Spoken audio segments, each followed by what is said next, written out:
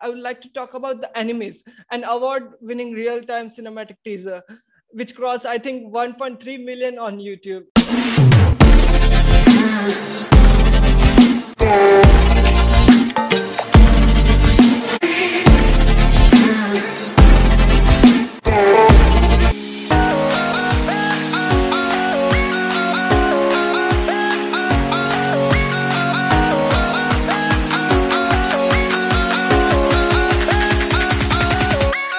So, hey, I'm Jinesh Raikangor. Welcome to my podcast.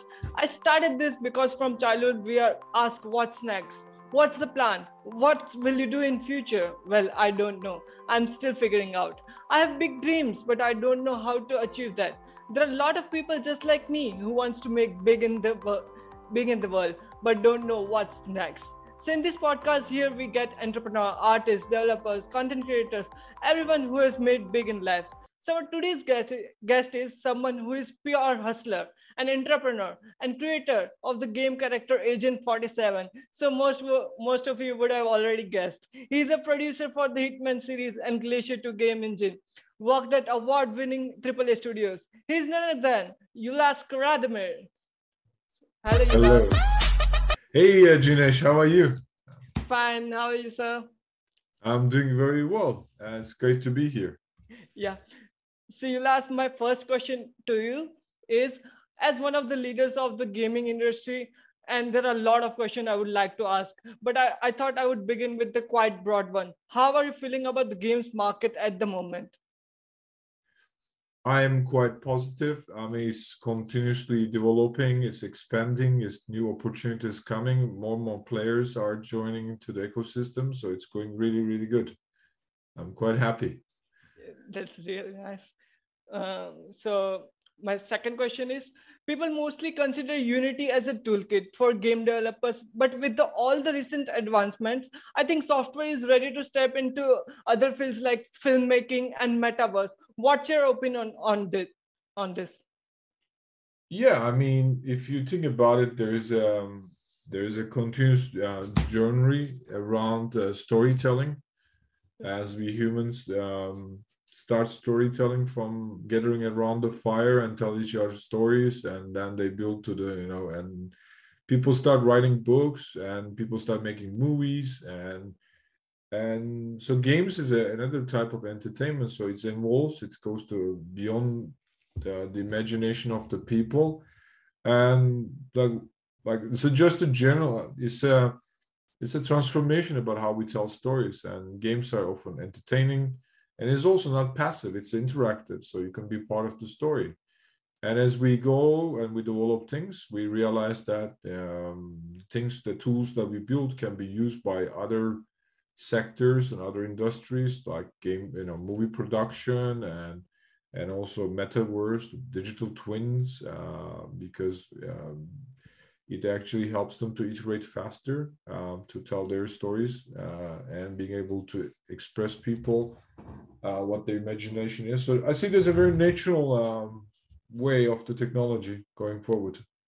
Yes, yes, that's really nice. And my third question is I would like to talk about the enemies, an award-winning real-time cinematic teaser, which crossed I think 1.3 million on YouTube. Yes, Yeah, yes, probably. yes. So could you tell us about the production? How much time it take to finish the demo? What was the process? How did you combine the different workflows?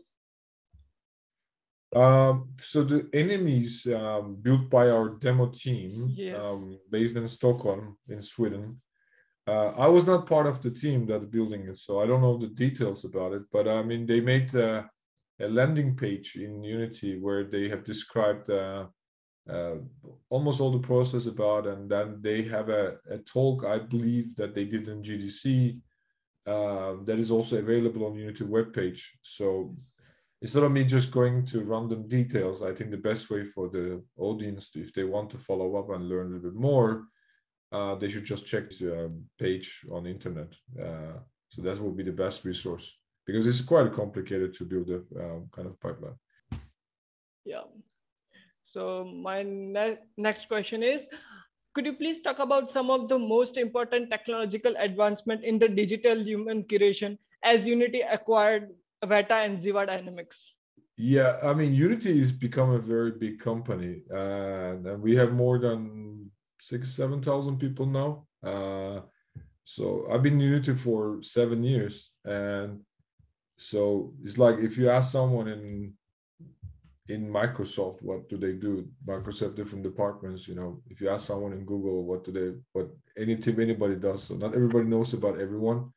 I know a little bit about what Ziva Dynamics and what the people trying to do, but I think it will be not a good question for me to answer because I mainly work on the game business. My focus area is games. Of course, I can talk about it, but that will be not my expertise. Okay, sure, sir. And we are moving to the surprise I have for you. So it's a video game trivia. So, okay. So I will be asking questions. You have to answer quickly. Okay. Okay. So Yes. are you ready? Yes, I'm ready. Yeah.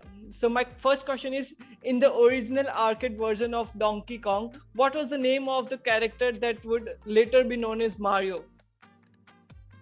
The Italian plumber. I don't know. It's Jumpman. The Jumpman, yeah, that's true. Yes. So my second question is, what is the best-selling video game all the time? I think it's Tetris or Minecraft. No, it's Minecraft. It's Minecraft, okay. Yeah, okay. My third question is, what's the highest grossing movie based on a video game? What's the highest grossing movie based on video game? Based on video game movie. I think it could be. I don't know actually. I'm sorry, I don't know. It's Detective Pikachu. Pikachu, okay. Detective, yeah. So my fourth question is, which of the best-selling video game franchises is without a main character has been sold the most? Without the main character has been sold the most. Yes. Without the main character has been sold the most. I don't know. It's Tetris. It's Tetris. Oh yeah, of course. Yeah. So my last question is, which video game shattered the record for most sales in 24 hours, making over $800 million? Pokemon Go. No, it's GTA 5. GTA 5, yeah.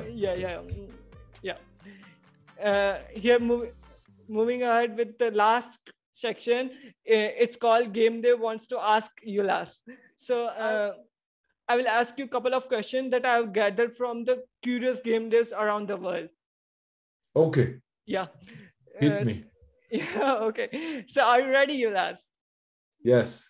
Let's go then. So my first question is, this question is from Dustin Top. He is a game developer and he wants to ask, how would you respond to developers that are concerned that dots will replace mono behavior and that they will need to relearn the Unity? Dots is it's the data-oriented technology is not a new thing. It has been in many years.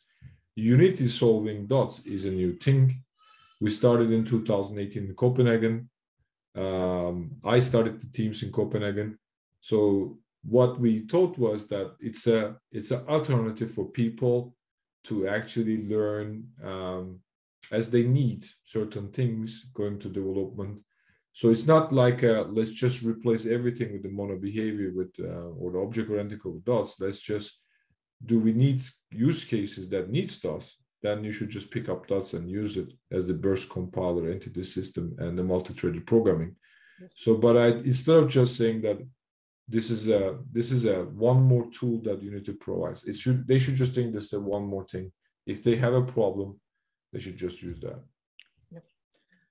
So second question is from Venkatesh Muskam. He is a video game programmer and asks how Unity going to shape the world in coming 10 or 20 years. Can you repeat that again? Yeah, sure. How Unity going to shape the world in the coming 10 or 20 years?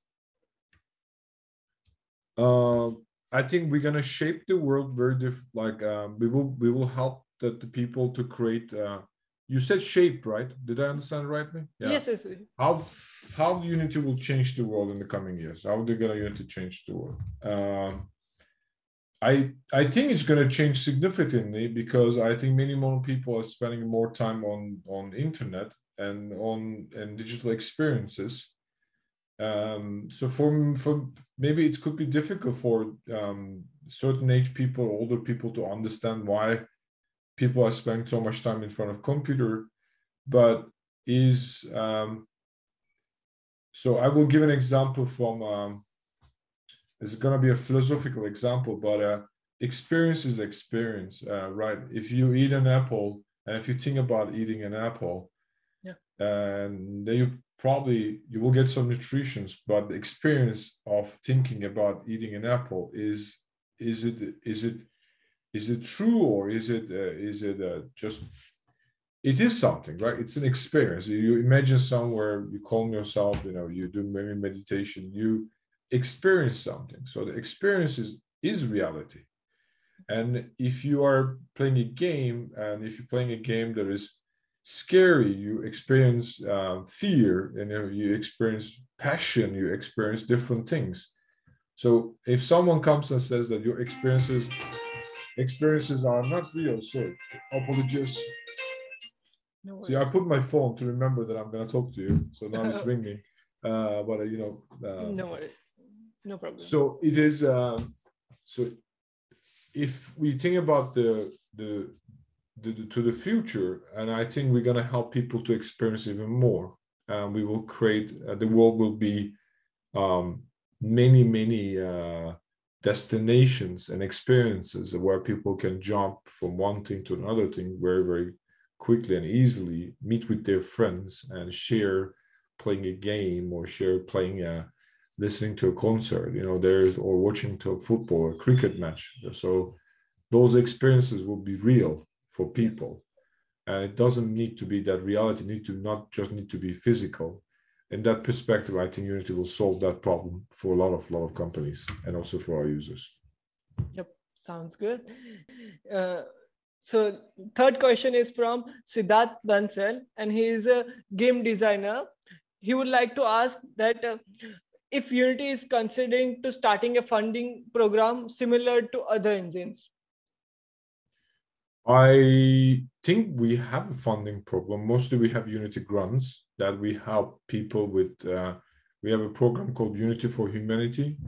If they search in our webpage, Unity for Humanity, they can find that if they have some ideas that can change the world and make it better for other people, Unity has grants for it. Unity normally doesn't grant game studios making games because we just make a business out of it. So it will be a little bit unlogical for us that we're already giving a free engine and then giving money. Yeah, I don't know what is next. Like, we also sell your games, so why not? We'd also make the games for you, so you don't need to do anything. You just think about it and throw us some ideas. I'm just joking. But I don't think we're gonna grant the games, but I think we have a great community that helps each other, and we have an engine that is free for a lot of people to become successful. So that is, I think, it's good for the people. Yeah, it's definitely, yeah. So my last question is can you talk about the Unity gaming services, which tool it contains, and how it can help you make better games?